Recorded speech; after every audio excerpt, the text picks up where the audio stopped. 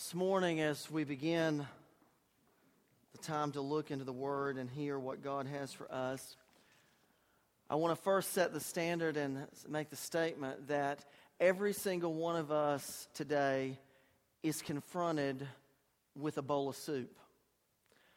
Every single one of us today is confronted with a bowl of stew, a can of soup, a bowl of soup, however you want to name it or claim it.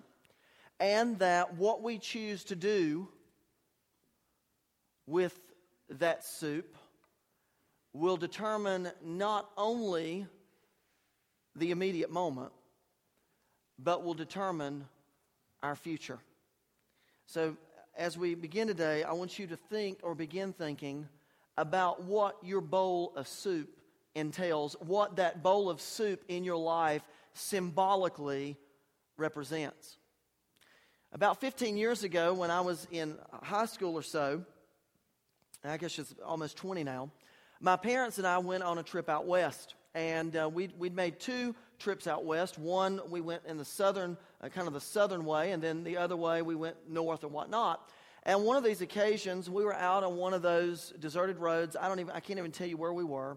But one of the things that we did is we were doing a trip on a budget. Now, I know many of you don't know what a budget is, and you need to because you're in financial crisis. But we were on a budget, and the budget for that day, we were spending about $100 a day. Now, my father had been in the military, so we would try to stay at military bases for cheap or whatnot. But we basically did one meal a day out to eat, and the rest were kind of snacks or whatnot. And so it was very, very, very, very, very important that the snacks were available when we got hungry.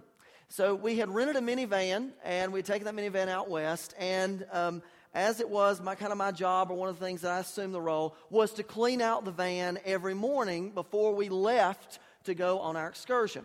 And so on that particular morning, you have to keep in mind, my brother is 6.5 years younger than I am, and so we didn't get along growing up. Now, he's not here this morning, but those of you who met him, he makes two of me, okay? So, times have kind of changed about who's going to pick on who and who's going to win. And so in that day, I could pick on him, get away with it. I love to aggravate the living daylights out of him, which siblings like to do.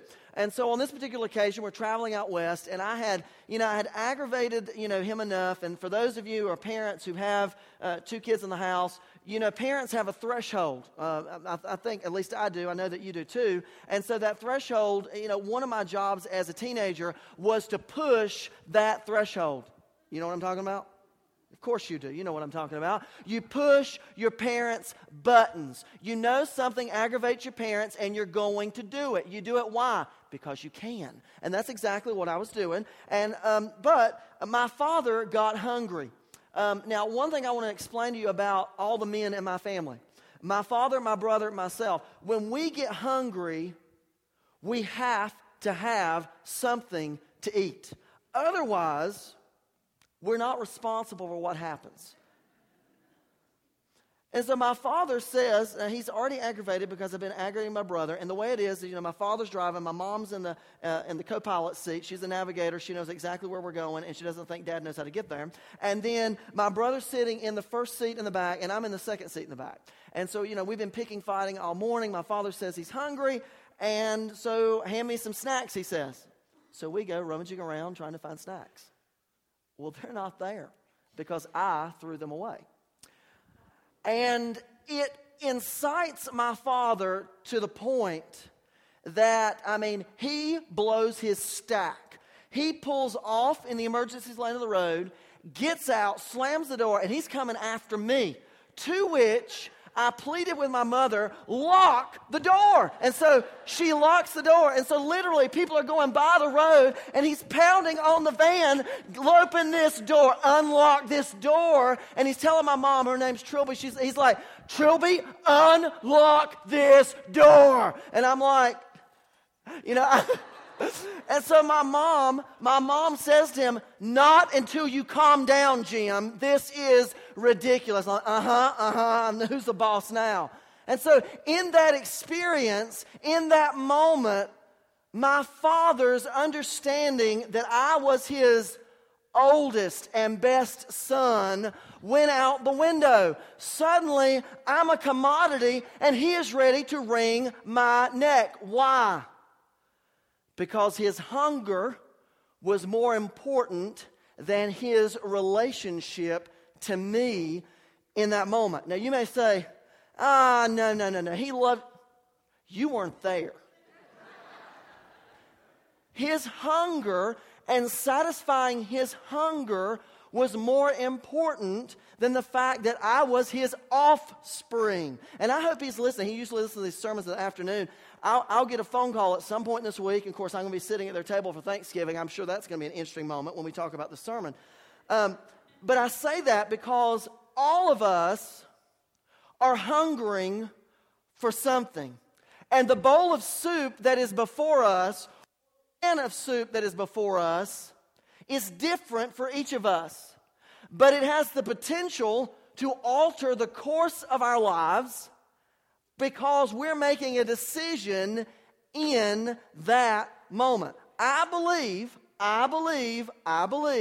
that if we had not locked that door and prevented the enemy, the devil, from outside to come inside the van and get me, that there would have been some kind of domestic violence issue that would have gone off in that moment. The decision, the trigger, I'm hungry, feed me, didn't get food, resulted in potential violence, and we preempted it. But he was hungry, determined to get what he wants, and determined to get what he wanted. And the same is true for each of us. We hunger after things that we should not hunger for. We thirst after things that we should not be thirsty for, but they're tempting and they're fun. Hear me say this. Sin and temptation is fun. If sin was not fun, you and I would not have such a great big problem with it. It's fun. I mean, I grew up in a church that said, sin is not fun. Sin is not fun. I'm like, what are you talking about? Sin is fun. It is fun. And we have great difficulty because sin inhabits our lives. Why? Because what we see in our moment, what we see in this second, is something that we believe that we have got to have. We believe that we need it in order to be able to survive because we are hungering and thirsting after things that in the end are not going to last. Now let's look at the scripture. Jacob and Esau. Jacob and Esau were prized children. They were children that basically Isaac and his wife Rebekah never thought they were going to have. But Isaac and Rebekah have these twin boys, and it says that once Esau, who is the oldest, is born, Jacob basically has his hand on his heel. In other words, they're born immediately after one another. But in the ancient times, the oldest son gets the worm. The oldest son is the treasured son. What does that mean? When it's time for him to gain his inheritance, if you have two boys, you will split the inheritance 3 ways, and the oldest son will get 2/3 of the inheritance. So let's just quickly do the math. If you've got $1,000 when you die, the oldest son is allegedly going to get $667, or for those of you who are mathematicians and you're really concerned about this, it's $666.66 with a bar over it. Now, that's just for you that are curious about that. The other child will get $333.33 with a bar over it. In other words, 2/3 of the inheritance would go to the oldest one. You can see why there might be animosity between these two brothers. The Bible tells us that Esau is a very gifted hunter. He was someone that liked the outdoors. He liked to go hunting. He liked to go out in the wild. And then we have, and I like to compare Esau. Esau is more like your outside, sort of like the people in West Monroe, help me out here, that do the duck calls, the Duck Dynasty people. He's the outdoorsman, okay? Jacob is more like me. He's a shopper. He wants to stay home. If he goes out in the wilderness, he wants to stay at a Hyatt Regency or a Holiday Inn Express. He's really not interested in getting in the guts and grime of having to hunt. I mean, when I go fishing, and it amazes me for those of you who fish, you go fishing, you come back with some trout, you've got 3 or 4 pounds of trout. I go to Fresh Market, I say, give me 10 pounds. I end up with more fish than what you have. That's the way I approach things. So Jacob was a lot like that. They were polar opposites, and they did not get along. But the Bible tells us that there was an event that occurred in the life of Esau and Jacob, where Esau has been out on one of his hunting expeditions, and he comes back, and the Bible tells us that he is famished. How many of you have gone out and you've gotten hungry? And that hunger has led you to be kind of in an irritable mood. My father needs to be raising his hand this morning. And so that's exactly what happens. Esau comes back in, and there in front of him is Jacob with a can of beef stew. There's no McDonald's for 1,000 miles and 20 or 24 centuries later. There's no Walmart. There's no Kentucky Fried Chicken, although they couldn't have afforded it if they wanted to. There's nothing for them to go to and buy, but there's Esau who is hungry, who's come back. He's not killed anything evidently, or at least he doesn't want to take the time to fix it. And there is meek, mild little Jacob, the entrepreneur, who says, I got some soup. What will you give me for it? Oh, Jacob, quit teasing me. Leave me alone. I'm hungry. Don't mess with me. To which Jacob says, if you want this can of soup, if you want this bowl of soup, sell me your birthright. What good's a birthright to me? And then what's implied there is, I'm hungry. In other words, I want what I want in this moment, right here and now. Nothing else matters but the fact I'm hungry. Hear me roar. And so Jacob capitalizes on this opportunity, and he offers him a bowl of soup. And the bowl of soup is going to cost him this birthright. And remember what I've said, the birthright is 2/3 of the inheritance. How many times are we confronted with a decision in which what lies directly in front of us smells so good, it looks so fine, we know we salivate over it because it is what we want. We have yearned and longed and we're hungering after it, and we can almost taste it. It's sort of like a chocolate truffle for me. And then what do? We contemplate about what's it going to cost me. And we wage the value of the decision based on what we're going to get to satisfy what we perceive to be a real need versus what's going to be left behind and after. Can I tell you how many young people, how many old people, how many older people make decisions based on the here and now? Have it your way. Don't worry about what is to come. If you see it, seize it for now. And that's exactly what Esau does. So the Bible tells us in Genesis chapter 25 that Jacob said to him in verse 33, swear to me first. And so Esau swore an oath to him, selling his birthright. And then Jacob gave Esau some bread and some stew, and he ate and drank and then got up and left. And so Esau despised his birthright. So the first question that I want to ask us today is, do we control our hunger, or do we allow our hunger to control us? In verse 32 of the passage, Esau makes this statement. Look, I'm about to die. How many of you have ever said that?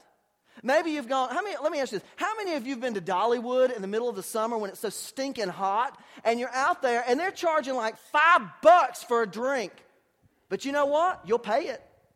You'll pay it. Why? Because you're thirsty and you need to have your thirst quenched. You've got to have it now. You're not willing to wait till you get back to your cooler in the car to get your ice water that you paid 29 cents for at Walmart. No, you're willing to sacrifice your monetary value for water or for Coke that's not worth it. But when you take that first gulp turns into a second and a third, and before you know it, you have depleted the entire cup. Why? Because you were in need, you were famished, you were thirsty, and you had to get a fix then.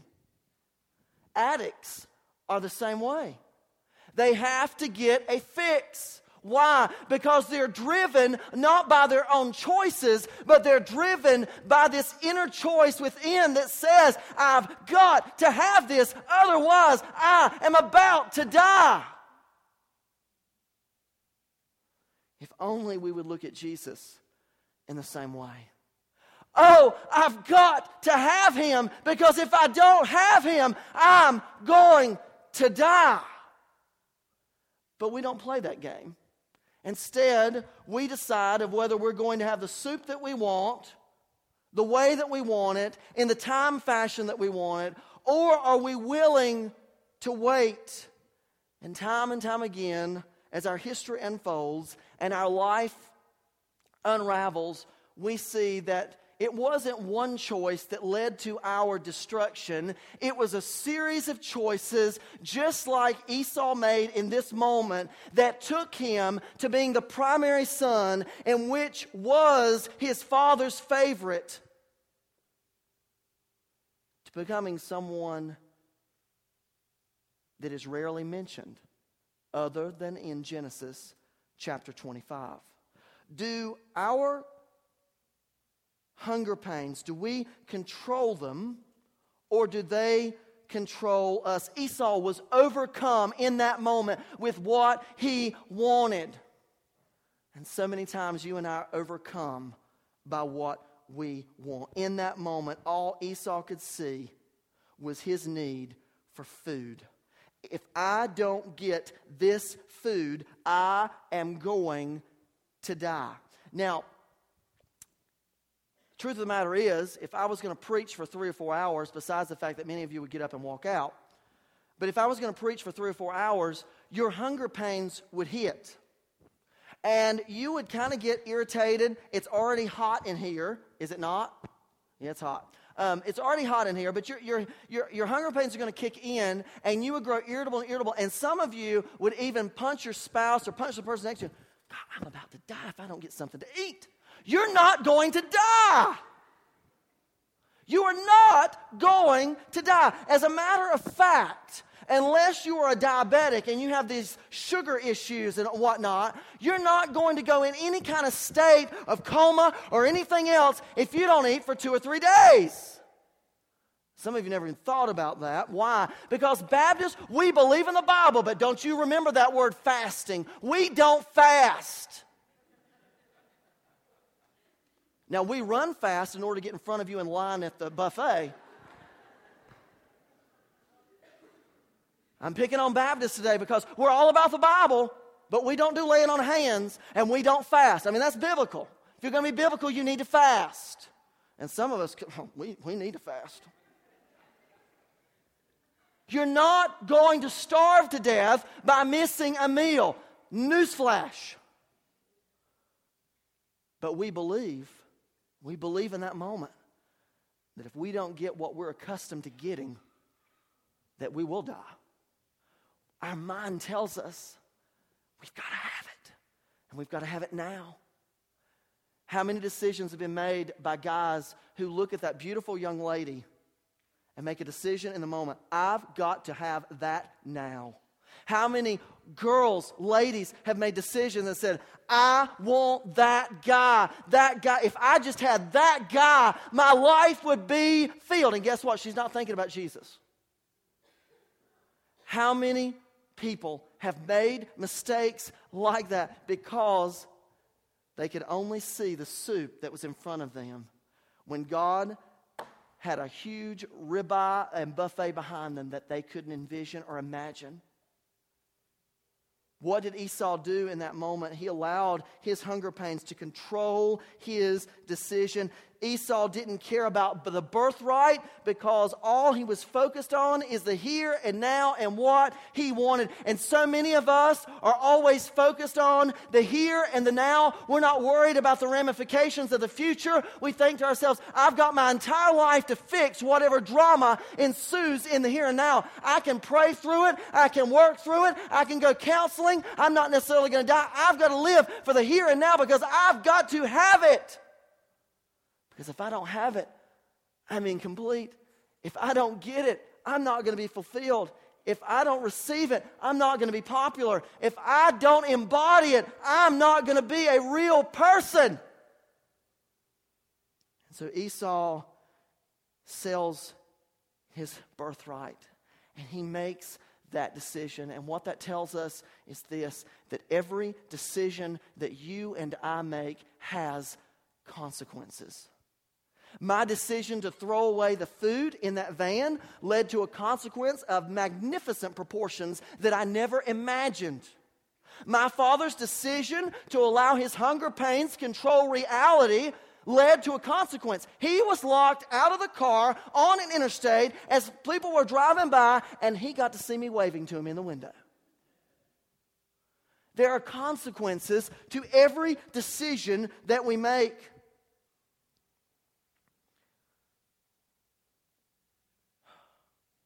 So Esau makes a decision to sell his birthright because he is famished. He is hungry. What was the cost? What was the cost of that bowl of soup for Esau? Well, I'm going to tell you one of the things, and this is the damaging part of it. It's not so much that he lost 2/3 of the inheritance. And that's bad enough. In a day and time, you don't have stocks. You don't have 401ks. Your inheritance is land. Your inheritance is property. Your inheritance is the value that your father has bestowed upon you. It is the right of the oldest person. It is tradition. What do you think the father thought of the son when he finds out that the son has traded the father's legacy for a bowl of lentil soup? What do you think Esau thinks as he grows old and he has children? His family. What do you think they think? What do you think he thinks about the decision that he made many years before? God, I traded all of that for this. I traded in that moment the legacy, the livelihood. I traded not only my future, but my family's future. I traded it all in that moment for one measly bowl of soup. And before you give Esau judgment, what have you traded? What have you traded of intrinsic value? What have you traded that's far more valuable than you could ever ask or imagine for something even cheaper than this $1.39 can of soup? But in the moment that you saw it, in the moment that you thought you needed it, this was more attractive to you than anything else in that second. God does not just want your attention on Sunday.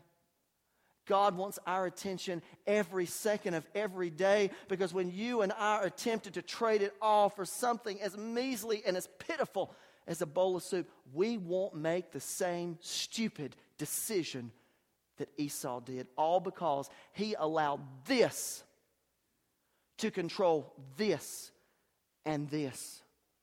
Gentlemen, how often do we make decisions allowing something other than this to inform our decision making? Ladies, how often do you allow your decisions to be made by something other than this to make your decisions. Listen, when you make decisions not consulting the heart that God has formed you in the creation of His being, when you and I make decisions denying the heart of its rightful place of having a voice, then you and I will always make the bad decision. And we will sacrifice what is eternal on the altar of what is temporary. And that is the third point. Don't sacrifice eternal value for something that's temporal, even though in that moment of sacrifice, you think that that temporal issue is of major proportion. Let me show you the consequence of the actions. Esau gave up his birthright, 2/3 of his inheritance, for a bowl of stinking soup. How often do we sacrifice? How often do we make similar decisions with our lives? For a few moments of pleasure, we will sacrifice our future for it.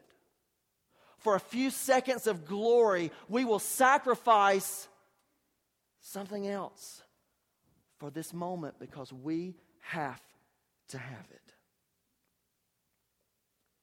Ladies, that man's not worth it.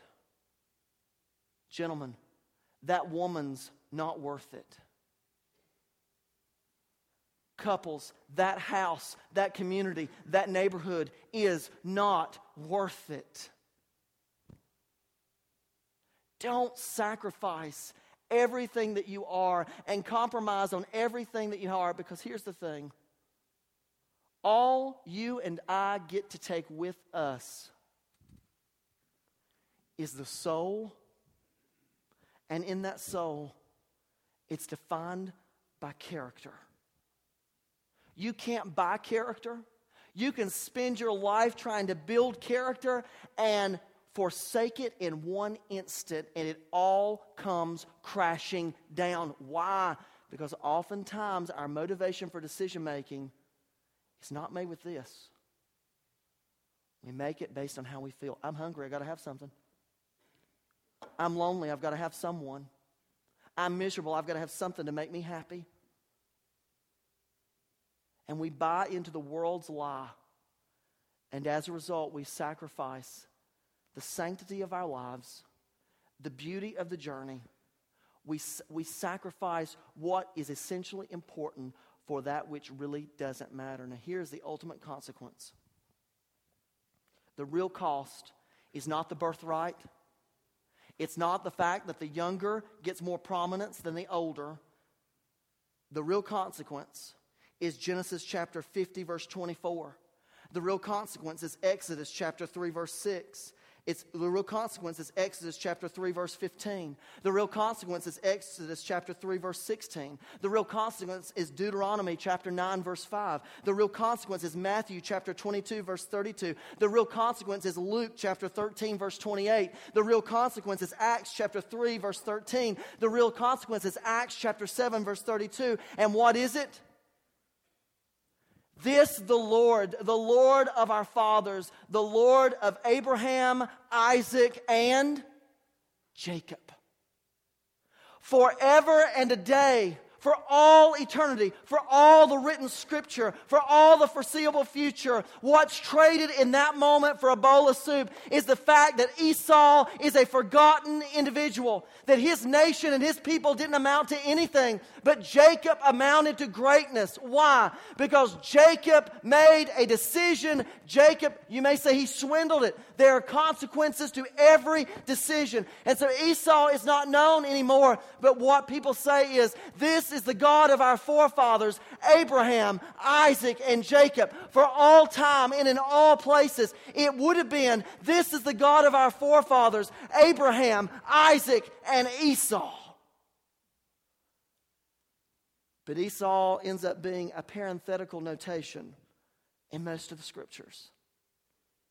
And usually it will say, going back to Genesis chapter 25, Esau sold his birthright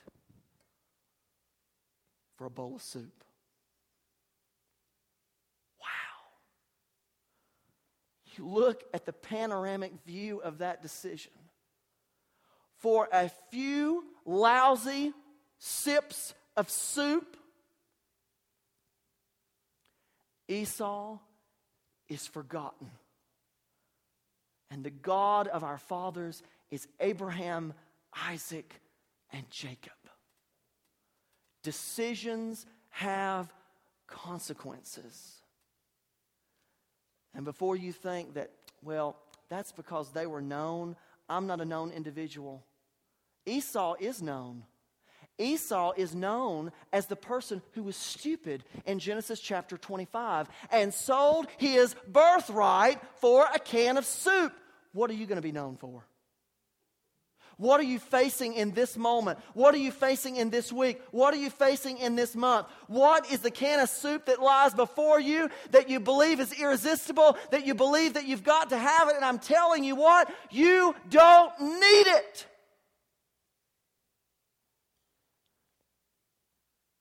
But it doesn't stop you lusting for it, salivating over it, because you've bought into the enemy's lie that in order to be a person of significance, you've got to have it for yourself. The consequence is great. And so for those of you who are on the verge of a decision where you've got soup, but you don't know what the ulterior or what the alternative is, I'm just going to ask you, learn from Jacob and Esau, because I'm willing to bet you my net worth and everything else, which is not much,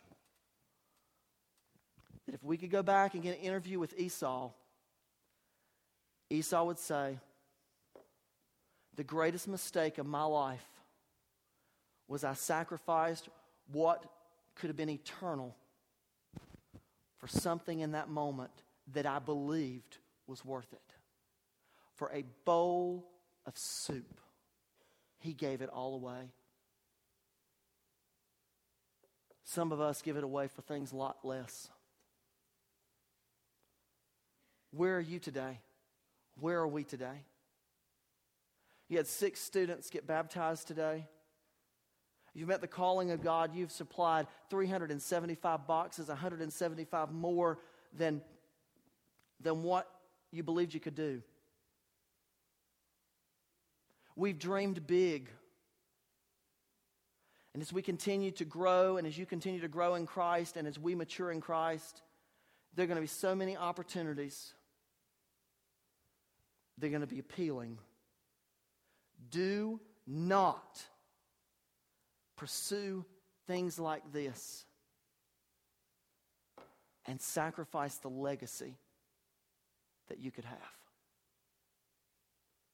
So this morning as we go into invitation, I just simply ask this. What is it that you've been hungering after? What is it that is captivating your attention? What is it that you cannot get off your mind? What is it that you're drooling over that you have believed or you've thought to yourself, I've got to have this? It could be the iPhone 6. Could be. It could be a number of things. It could be people, persons. It could be popularity. It could be friendships. Doesn't matter what it is. The point is that for you is the bowl of soup. So this morning in this invitation, as we pray together, I pray that the Lord will give you strength for your days, and that you and I will make the right decision, making the right choice.